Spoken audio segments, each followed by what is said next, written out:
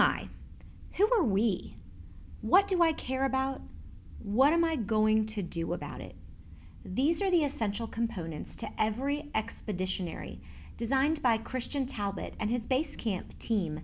Today's guests on the Curiosity Files. The podcast designed to build the capacity to ask meaningful questions in service to students and educators. I'm Shel Wabreck at Lovett, a K-12 school in Atlanta, Georgia. I'm Derek Ryan from Tabor Academy, a 9 through 12 boarding and day school in Marion, Massachusetts. And I'm Kate Turnbull from Metairie Park Country Day, a pre-K-12 school in Metairie, Louisiana. We started this podcast when our faculty was separated because of the outbreak of coronavirus. The goal was to continue to feed an intellectually hungry faculty and to find unique ways to gather as a community around topics that supported our core values. Our conversations with big picture thinkers in the field of education and beyond strives to activate a transformative future for thinking and learning. This is file number 12. Christian Talbot is the founder and principal of Basecamp, an organization that exists to help schools deepen their mission through innovation. In their work, they strive to ask better questions instead of finding the right answer, to build together instead of working alone, and to embrace pluralism as a superpower that allows us to harmonize difference through shared values. This is all in service to the creation of an optimistic future. Before founding Basecamp, Christian was the head of school at Malvern Prep, a 6th to 12th grade independent school for boys. And if you were to read his blog, Ed Future, I Am an Addict, you would immediately realize that he was an English teacher for many years before that. In each of our podcasts, we give our guests a superhero name. Christian, I am dubbing you Captain Cascade. In 2017, Christian and I, along with two other co-conspirators, presented a workshop at NAAS called Design the Edge Effect. And I have been a devotee of his ever since. During the workshop, he shared a video called How Wolves Change Rivers, which has been an essential piece of my own journey and illustrates Christian's work in schools and with students. The video explores a scientific concept called the trophic cascade. Wolves were introduced at Yellowstone National Park after almost 70 years, and this drove the abundant deer out of open spaces, leading to a significant period of regeneration on the plains and valleys. Some trees quintupled in height in just 6 years. Songbirds returned, beavers returned, who created further niches for other creatures. The vegetation growth and regenerating forest meant that erosion on the riverbanks decreased and gave life to more permanent pools. Christian is a trophic cascade. The impactful moments that he has in schools and on people have lasting and regenerating effects. One place this is manifested is in the Expeditionaries that Basecamp runs for students. Essentially, these design sprints allow students to collaborate across space and time to tackle the world's most pressing problems. The shift to virtual learning has not stopped this group in their tracks, and reading their reflections about how this work has unfolded virtually has been an inspiration for me. Christian wrote a recent blog post highlighting something Clyde Cole, who is here with us today, noticed when popping into a Zoom as some students worked. He noted the silence that ensued when he popped in, highlighting the point, what if the secret to being a great educator is doing less, is saying less, not more? What if it means creating the conditions for students to do meaningful work and then getting out of their way? So, Christian, Captain Cascade, we are so excited to meet your team. I feel like this is your life moment. That was such a gushing introduction. Thank you. Thank you for the very kind words, and also for giving us an opportunity to share what we learned. In some ways, like, you're doing us a favor, because we also need to think through what the experience last week was like, and it'll be helpful for us to clarify our own thinking. But the team is really the key idea, as you will see when we start talking together. So let me introduce Clyde first, because I've known Clyde for 25 years, and on and off he and I have collaborated over those 25 years on different projects. Clyde is, like me, a lifelong educator, educational leader. He's one of my mentors. He's occupied basically every conceivable role you can think of, from classroom teacher to dean to principal to deputy superintendent in New York City public school system for principal leadership and development. He's founded a couple of schools. And so he just is somebody who has seen every dimension of school leadership, and just a great practitioner as well. Mary Ellis Garcia is also a lifelong educator, mostly in Washington, D.C. She was in schools for a long time, also as a classroom teacher and as an administrator, and now works with a foundation to support families in schools. One of the things, you gave me a superpower name or a superhero name. I refer to Mary Ellis as our culture queen, because she is just absolutely masterful at thinking through what kind of culture we are creating for the kids, but also what kind of culture they're creating for themselves, and when and whether to intervene or not. And then finally, Krista Casey is a former colleague of mine from Malvern Prep, played a number of different roles there, did some classroom teaching, was a counselor, helped with a lot of different innovation and design work, particularly in the middle school, but also, I don't know if I should say most importantly, but for me anyway, most importantly was the person who brought seed training to Malvern Prep, which for me is like hands down the best professional development I've received in diversity, equity, inclusion, and justice work.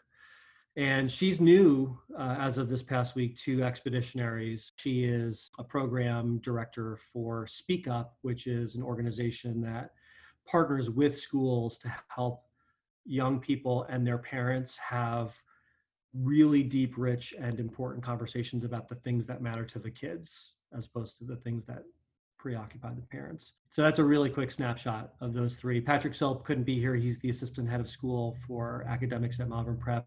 He was sort of my right-hand person on the academic side when I was the head of school there. Couldn't be here with us, but also basically my co-founder with Expeditionaries. Thanks. We can't wait to hear about your week, how that went, and more about the work that you're doing with kids. Great. Expeditionaries is social entrepreneurship boot camp, basically. But let me start with why. So why do we do what we do with Expeditionaries? Our conviction is that school is important for lots of things, but one of the things it doesn't do particularly well, or it's not designed to do, is to help kids to identify problems that neither they nor their teachers nor their textbooks have thought about before, and then to come up with solutions that no one's thought about before. So school's really good at known problems with known solutions, and really not designed to help kids explore unknown problems with unknown solutions. And we feel like they need a space for that. Beyond that, it really is about social entrepreneurship. So it's about contributing to the common good. And we actually define explicitly for the students that social entrepreneurship for us is creative and collaborative problem solving for the common good. It's about a purpose that's bigger than you. It is, as I said, a social entrepreneurship boot camp. So typically we run them over 4 or 5 days intensively. So 8:30 to 3 or 9 to 3:30, those are roughly the hours. And when we were in physical presence, we'd have them off-site. So we tend not to do these at schools. We might use like a WeWork, or, well, not that they're imploding. Now that they're imploding, we wouldn't use them anymore. But we were hosted for a number of expeditions at Fordham University's Social Innovation Collaboratory. So just like to find interesting spaces that are unfamiliar to them to kind of get them into a different zone of thinking. Finally, how do we help them to go on that journey from start to finish? The gist of it, as you'll see in a moment, is we teach them the basics of design thinking and lean startup methods. They identify a problem, they prototype a solution, and then they present that solution for feedback at the end of the experience to a CEO panel. I just want to tell you a quick story about this team from last week. They called their team and their product Black Vision. So most of these kids are from the Bronx in New York, and the other one is from Mount Vernon, just outside the Bronx. They were really concerned about this issue of over-policing, and in particular, why is there over-policing in certain communities? And as they began to dig into that question, really began to explore the reality that obviously, certain communities get stereotyped, and those narratives have really deep roots.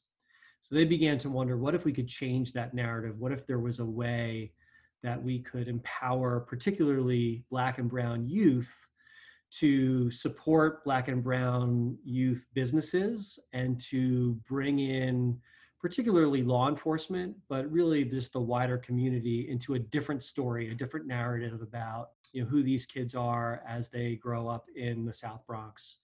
And so Black Vision is an app that is designed to identify, just sort of like in Google Maps fashion with pins, where are the small businesses owned by young Black and Latino and other young people throughout the South Bronx. How can you, use your dollar, vote with your dollars to support those businesses, but also kind of rejuvenate not only the local economy, but also the local narrative. So, many of you may know the South Bronx historically has a reputation for being a pretty difficult place. These kids all wanted to change that narrative. And so Black Vision became their opportunity to, or what they envision as an opportunity to change the story. That's an example of what kids might come up with by the end of the expedition and then present that for feedback to an executive panel. On day one, we introduce them to design thinking, and they go through empathy work and ideation once they've framed a problem a certain way.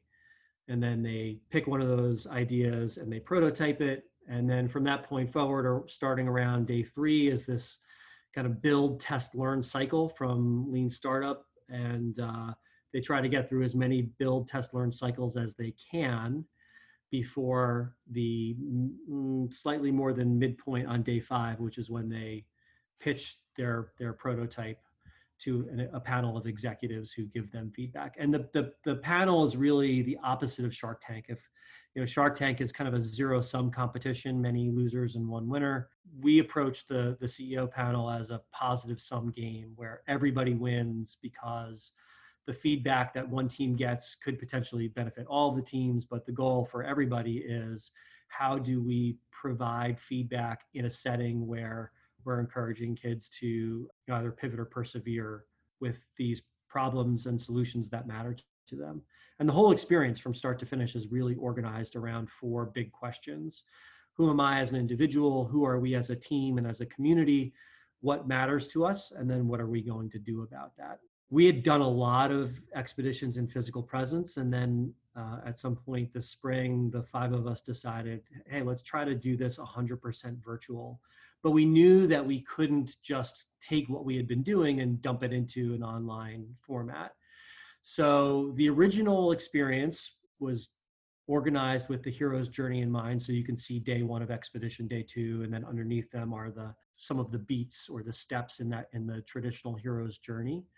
So what we tried to do was take the same general concept of a hero's journey, but then map different experiences with the emotions and the feelings that we wanted the kids to have as they were going through each of these parts of the agenda. Mm. So large fires that's just our way to refer to full group gatherings, but keeping in mind the kind of the power of being all gathered around the big, large campfire where you're setting kind of the terms of the conversation, you're creating the community culture. It's also practical for sharing, important information. So there is that practical dimension too. Whereas small games are smaller groups, sometimes even as small as just one individual in front of that fire, reflecting or playing games or doing kind of small group conversation. But as you can see with those pink Post-it notes, we tried to be thoughtful about what emotion we imagined the kids coming into that moment feeling, and then what emotion we wanted them to feel leaving that experience. So it's kind of a from-to framework. So now I want to stop talking and invite my teammates to share. We thought it would be useful just to share for each of us, what's our one big lesson that we learned from last week, because it was the first time that we did this in a virtual format. And as I said earlier, we're still processing this and are grateful to you for giving us the forum in which to process it. So I'll start with Marielle. Thank you all for just echoing Christian's sentiment of just thanking you for letting us be here. And I would say the lesson that really endured from last week is one, that students want to engage. As a former high school teacher, there are moments where you're like, do they care about what this lesson's about, this project?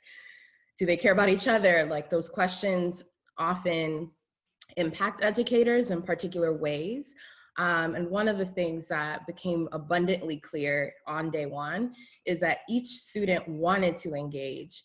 It may not have looked the same in their brain of how they wanted to do that, but they each had something to share and they wanted community. And it was a matter of us creating the conditions and the space for that to happen. I think specifically about one student, she on day one very boldly shared, I don't do talking in whole group as she's talking in a whole group. Besides that, I think what I saw from her, which was a key example, is that if you create a space for me to share it in a whole group, and I feel that I can deeply engage with others about something that I care about, then we can have meaningful community. And in particular, that student, within 30 minutes of us starting the expedition and seeing some of the ideation that had happened, she private messaged me and said, I don't think everyone is comfortable talking about racism. And in that moment, I could have just engaged with her privately, but what I realized is that was an opportunity for me to bring that back to the facilitators and say, how can we create spaces and safety and bold spaces for students to feel not only willing, but comfortable engaging? And one of the things that I heard our students really say continuously throughout the experience is that each of you as adults value what we say. And so indirectly, because they felt valued in what they were bringing, they continued to bring that to the holistic community. So I think that really stood out to me from last week. Next up, is Clyde. Hello, everybody. What I noticed the most was the teamwork aspect of things. And the reason it stood out to me, even though it was part of the in-person experience, the reason it stood out to me so much was because I had trouble perceiving any teamwork happening because of the virtual environment. I was like all in my own head about like, what's my role in this? Like, should I be involved? How should I be checking? What kinds of conversations should I be having? What should I be hearing? It was very strange to me, especially somebody who's been doing this, whatever this is, for such a long time.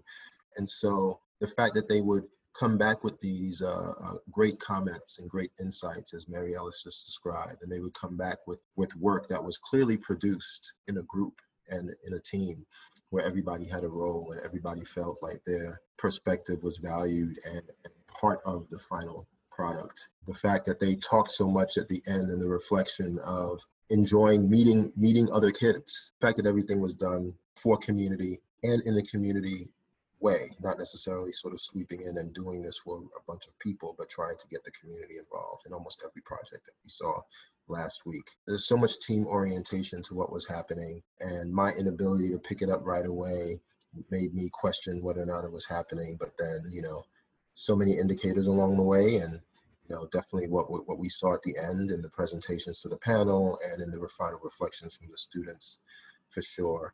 And finally, just the power of the team of the facilitators led by Christian, having somebody to check my sanity against and with. Hi, everyone. Thanks for having us. Being new to the team, I think there's just so many things that I learned, but definitely that team time, also from a student team time point of view, as well as facilitator team time, was so invaluable in building community, in making sure that collaboration happened over just 5 days. It was 5 days virtually, which really is a short time. And so the intentionality and flexibility, I think, were the two things that really allowed for this to happen. In Zoom, you're either there in those breakout groups or you're not. And we don't have those same physical cues where in the classroom you often see groups of students working together. And by seeing how productive they may be, or if they have different dynamics that are forming. But we didn't have any of that. And so we quickly adjusted when we huddled before, first thing in the morning, all throughout different break times, as well as after the day. And during those huddle times, we were able to really think about what we had planned, but able to adjust.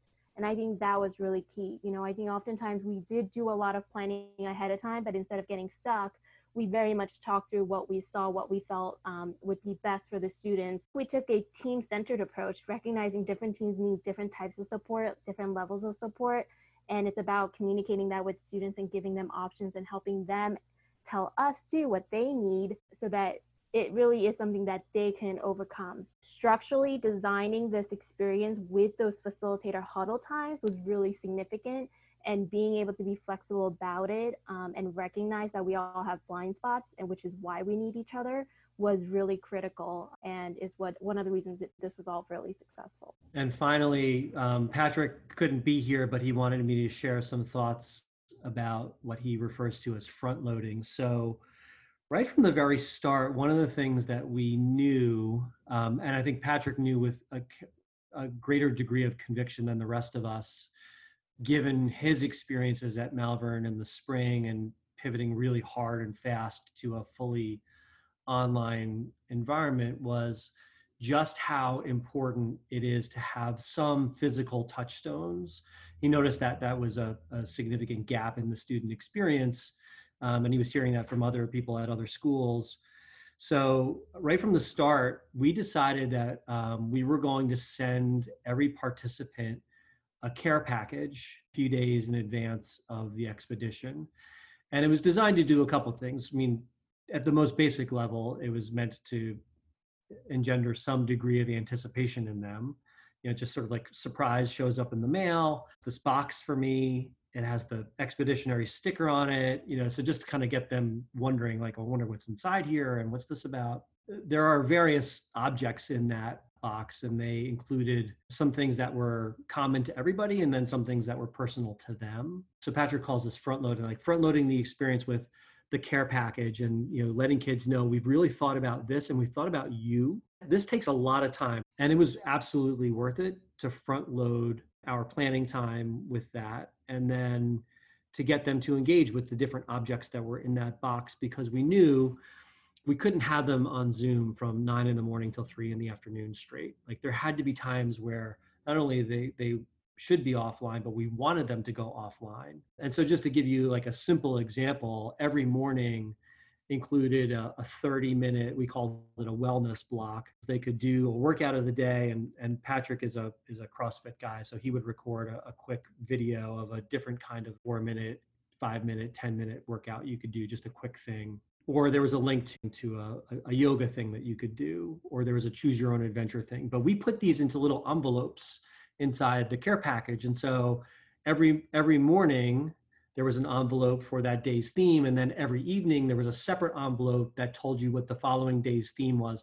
These were just on little pieces of paper, the anticipation of like, oh, I wonder what tomorrow's about. I wonder what the workout of the day is going to be tomorrow. Or I wonder what the yoga session is going to be tomorrow. So just like little things like that took a lot of planning up front, but that paid dividends when we actually went live starting Monday morning. And Patrick has this saying, I'll give you the polite version of it, which is, if you plant corn, you'll get corn. And if you plant crap, you're going to get weeds. And so front loading is really about deciding we're going to plant corn, and it's going to take some time to plant it and to get it to grow. But all that front loading will be worth the effort that we put in. Wow. Christian, I mean, so many great takeaways. One of the things that you talked about in the setup was that there were 4 questions that kids were framing their work around. Will you talk a little bit more about those questions and how they framed that work? Yeah, these are really the guiding questions for the whole experience. I don't know how else to say it except that we just believe very strongly that kids should be exploring who they are as individuals, who they are as members of a community, and what matters to them and what they're going to do about it. So the 4 questions are: who am I?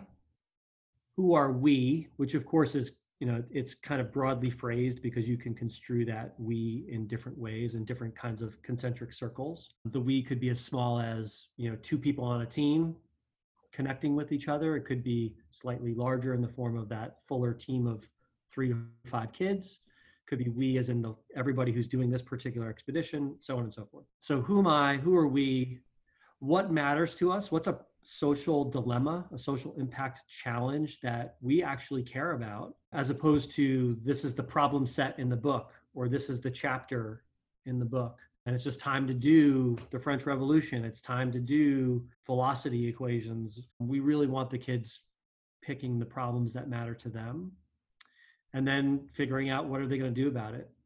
So there are times where we have themed expeditions, and, you know, we come in saying, here's the big category, like civil rights, Martin Luther King Jr. Day weekend. we run an expedition over that long weekend. And, within that category of civil rights, you could get kids talking about, the African-American experience specifically, or about the people of color experience broadly, or it could be about LGBTQ issue. I mean, it could be about anything. What matters is that the kids actually care about it. Frankly, this is not typically what school is like for them. They don't usually get to explore very deeply those 4 questions together at the same time, and often any one of them, in a sustained way. Thank you. Thank you. Clyde, one of the things you talked about was, you said just straight up, what's my role in this, in this virtual world, and really grappling with what that looks like. Will you talk about that? Where you started, where you landed as you came out of that expeditionary? Sure. In the in-person experience, no matter how big the space, you always have some proximity to the kids when they are doing whatever it is that they're doing at the time. So you can be there, but not necessarily be in the way. You can, listen in, and they know you're there. All the little, proximity tricks that you use as teachers, sort of come into play. I would decide, when was it good for me to jump in and actually sit down with them and ask them questions or check in. Sometimes Christian would have to nudge me, vice versa. Hey, you guys, now let's switch. A lot of that kind of stuff would happen. And it's very difficult to do that this time. So we'd be here together like this as we are now while the kids are in their breakout rooms. We're talking about something, and in the back of my mind, I'm like, I have no idea what these kids are doing, and it's driving me crazy. And so I was like, I have to go check in on somebody. So I'd go check in, they wouldn't talk, I'd come back, I'd weep about them not talking while I was there. And so just sort of going back and forth with trying to figure out how to be helpful and when really to be helpful. And so if I think about being a good member of the community and doing all the things that we're asking them to do, and being prepared to do that, and being prepared to help them to do that, taking things seriously and showing up and having my camera on. I think all of those kinds of things, particularly in a virtual space, are, if not as important, possibly even more important, because this being new for all of us, there's lots of modeling that needs to happen. One thing they appreciated in addition to that, how much it seemed to them that we valued their voice. If you're the one talking, you don't really hear their voice. We set up around that, and the fact that we were able to repeat things back to them and help them make connections and say, hey, you know what, I know of somebody who's doing something like that already. That just shows that you heard them. I think one thing that was a bit shocking for them, the morning before the CEO panel, the kind of feedback we would give, it was more heavy-handed than the kind of engagement we had with them the previous 4 days. This idea of what's the emotion that kids carry with them coming in? What's the emotion we want them to have going out? Christian, how did you land there? I mean, that's a really interesting framework. Just to be really honest, that was how we planned it. I have no idea whether that's actually how they experienced it. I think we need to be more rigorous about how we litmus test these things, but at least conceptually, the hero's journey is it's about narrative, right? It's a story. And one of the things that we do, we have this thing called a journey map. The gist of the journey map is that you start on the the left-hand side of the map. Just like any hero's journey, you have to kind of travel through and pass through these different obstacles and enemies, and you get to the final stage. And one of the things we do is we have kids create, we call them game pieces. We did all of this in Mural, by the way, as well. Normally this is literally like a, 4-foot by 9-foot map that hangs on the wall. But they created these little icons in Mural, and they start up here in the upper left-hand corner. And twice a day, we pause for a large group reflection. And we have different prompts as the experience goes on. And each time they reflect out to the group in response to the prompt, when they're done talking, they then move their game piece from wherever it is to the other side of these obstacles. So you're on your way, you face a pack of wolves, you got to go through the dark forest, you got to cross the mountains, and then you end up with the CEO panel is in that upper right-hand corner where the Sphinx is, right? You got to confront that sort of, we call it the boss level challenge. We're very intentional about treating it like a story, like they're on a journey. And we've kind of played that up a lot. But when you are building something around a narrative, like any movie script, this is just an axiom of screenwriting, is every scene should have a turn, an emotional turn in it. If it starts here, it should end up over here. If it starts here, it should end up here, or vice versa, right? So we were already working with kind of a narrative mental model to begin with. And that from to kind of dynamic is part of screenwriting. And so that was the idea. The idea was, just like any good movie, 30-second or 1 minute or 5-minute scene is going to bring the viewer on a micro journey, a micro emotional journey, then a great learning experience maybe does something similar. But that said, I really don't know whether the kids would say that. I mean, first of all, would they even say that those were the emotions that they were feeling coming in and then leaving? And when were we successful or not? But at least that's what we were thinking of. One of the questions that one of our faculty members is asking about the role of technology in community building. I know it's something that we're all grappling with as independent school people, because community is so much a piece of our value proposition, and finding ways to build, sustain, and really feed those relationships virtually has been hard. So I'm wondering what insights you had there doing this virtually for the first time. To your question around building community, I'm curious, Chris, if you want to take a first stab at that. Or I think thinking about our week as an example too, I think what really helped build community in that short period of time is going back to that journey map, those different connection points. So we always started together, and actually right after day one, as facilitators, we talked about this idea of home base, kind of having these home groups for more of a connection in smaller group settings, because, initially these are students come from different states too. So there's a little bit of that ice. How do we further break that? So that was an adjustment we made. So meet as a large group, go into smaller groups, come back together as a large group again and reflect on the day. By doing some of those things on a daily basis, so that routine again of knowing yeah, I'm going to go do my work in different smaller groups, but I have this larger community where we're all on this journey and reflecting. I think that really did help build some of that community. I think another thing we did was we looked into a lot of different ways you can play some games on Zoom. Themes were a great way to just have people come and introduce a little bit of their story again. The more we hear stories, the more we feel connected to people. So by the end of the week, students saying, I really feel like I really got to know all of you and now really don't want to leave you all. Just that short period of time, by sharing our own stories, we were able to build those connections. So I think, yes, we do lose some of that physical connections, but I think virtual hasn't been so much of a barrier in actually creating a sense of community and sharing and connecting through stories. Also, to sort of broadly just talk about the issue of community, I think in a virtual space, the way it's set up for them to actually spend quite a bit of time working on something that cares to all of that matters to all of them is probably the biggest driver, and probably is the thing that would not be negatively impacted just because it's virtual. If there is a lesson for school people, that could possibly be it. One other thing I would add to what Clyde just said, I mean, you might be thinking 11 kids, 5 facilitators, that's like crazy over-resourced, right? And it's true, as it evolves, we wouldn't have that kind of a ratio, but because it was an experiment, we wanted to be over-resourced. But as a mental model, we are coaches. And so if we're the basketball coaches, we can teach the kids how to play basketball, but we can't get out on the court and play the game for them, right? If the game is the CEO panel, we can prepare them for scrimmages, right? They do their practice rounds with us, but we can't do the pitch for them. So they have to do all of the stuff themselves.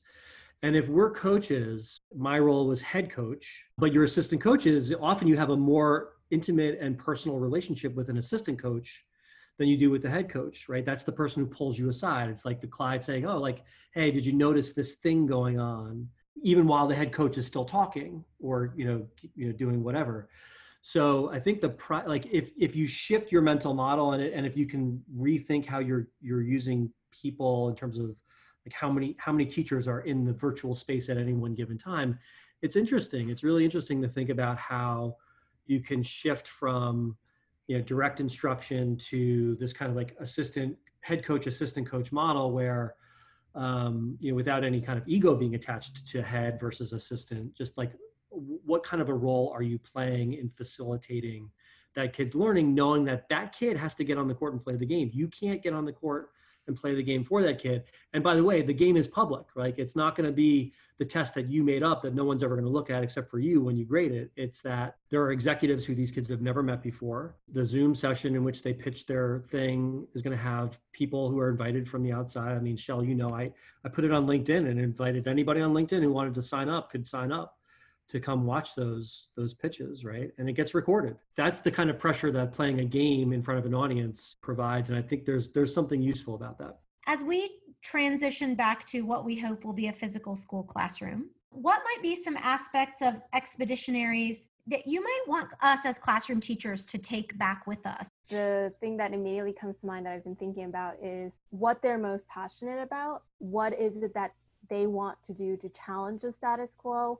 I think that really resonated with me because I think whatever I do, oftentimes when I have been in classrooms too, I always had the idea of this is what I'll do, this is what I want the outcome to be. But I think until students are the ones telling us what is also on their minds, I think that engagement piece is a completely different territory. Like when they're actually really interested and passionate about something, the level of engagement as well as how much they transform as an individual and figuring out who they are and what their place is in this world is definitely very different. It would definitely to hear a little bit more from the students and have them be the ones sharing what they would like to learn. And I think that's what social entrepreneurship and Expeditionary does through our process of divergent convergent thinking, is gathering all those different ideas that they're really passionate about in order to narrow down into one out of the many, of course, important ones that they can really make an impact on socially and in the world.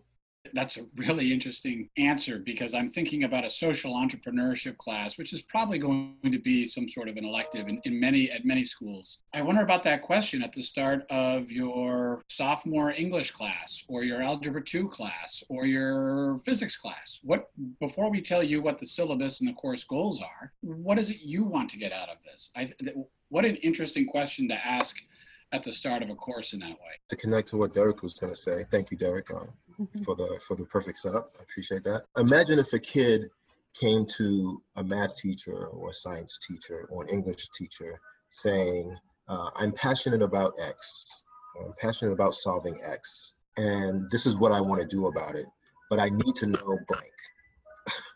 Like I need to know this part of calculus, I need to know this particular piece of biology, and so on and so forth. If you can give kids the power to understand deeply who they are, be empathetic with respect to other people, and figure out their place in the world, the issues that they want to solve and what they want to do about them, that will drive them wanting to know particular things that your school is probably well equipped to give them in a certain way, right? Clyde, is the ice cream truck going past your house? It is. Because I'm hearing the music and thinking, and it's raining. What are we getting?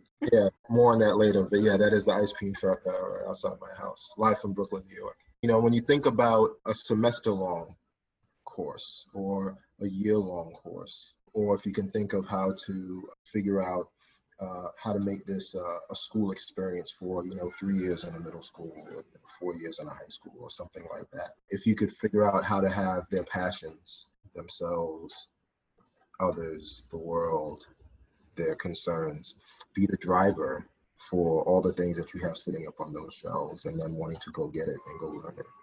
I think that's a very different kind of experience. I don't know how much time you invest in sort of making it that way. Basecamp sort of relies on, okay, these kids know a certain amount of things. They're in high school and they know a certain amount of things. And so there's a lot of proxies for those things. And so we sort of start them on a certain, but if that was integrated into their school experience, I think it could be very, very different. There's a research component that we don't talk a lot about within the Basecamp Expeditionaries experience that, if blown out, could be that going to the math department or going to the science department or going to the world languages department or something like that, or even going to the head of school. How come we don't have this anywhere? We don't have this anywhere. Why don't we have this anywhere in our school?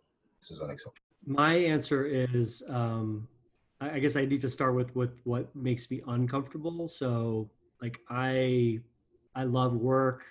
I love getting things done. I'm the kind of person who wants to see how much we can accomplish. So when we put together the agenda, I was very uncomfortable with how much time I knew we would have to give up. That typically was learning time. Just in a virtual format, we knew we couldn't ask kids to sit in front of a screen learning in the same way they had been doing it in physical presence. And that made me really uncomfortable. But what I learned from the experience, and this is I think it's a phrase from the Navy SEALs, slow is smooth and smooth is fast. So by slowing down, by front loading the experience and getting to know the kids and inviting them to get to know one another and to get to know themselves, we developed a kind of smoothness. This is that front loading that Patrick referred to. And then at a certain point, the smoothness turned into speed. And I have this experience every single time we do an expedition where, day 2, day 3, depending on how long it is, I'm like, oh no, this is going to be really bad. Like, there's no way the kids are going to be able to do this. They're going to get up in front of the CEO panel, who often are like people who I have very close personal relationships with, who I've asked to, in public, spend time.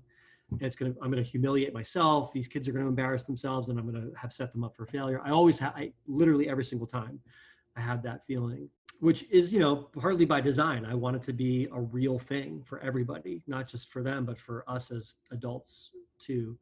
So for me, the lesson is slow is smooth and smooth is fast. Like, yeah, we as teachers, we want to cover stuff, right? I got stuff I got to cover. We got to get them to this point by a certain time in the school year. But we might just find that front loading the experience with who am I, who are we, what matters to us, and what problem, what are we going to do about it?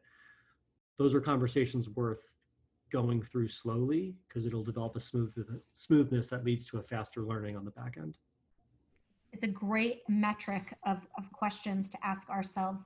We are actually 1 minute over time, Christian, and I have one more question that is probably longer than it takes for you to answer. I have time. One thing I've heard you talk about a little bit is the space between mission and vision, and then the space between vision and culture, and what lurks in those in-between spaces. And I've heard you sort of refer to that order of operations. How do we get from our school's mission to the kind of innovation that as educators we're craving? Will you talk a little bit about that order of operations and what you mean by that? Yeah, so just to define the terms, mission is your timeless reason for existence. I mean, schools sometimes play around with mission statement wording, but they usually don't change the underlying core mission. And if they do, it happens very rarely, once every few decades, maybe. So mission is like that timeless reason why you exist. Frankly, most schools have largely very similar missions. There are some that are more distinctive than others, but we're in the business of forming young people and forming them at the most impressionable moment or period of their lives, which raises the stakes. And we all tend to talk about doing that on behalf of the common good, whether it's about, my background is largely in Catholic education, so forming leaders who are shaped by Catholic values, or if it's a non-sectarian context or public school context, citizens, change makers, whatever. And that really doesn't shift or alter all that often, all that much. So if mission is timeless, vision is timely.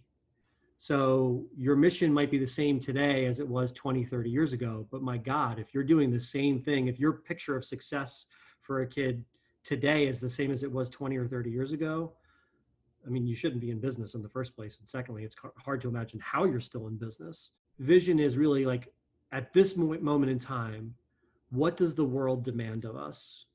If this is what we say is our reason for existence and our license for existence, what does success look like? A really concrete thing you can point to is your portrait of a graduate.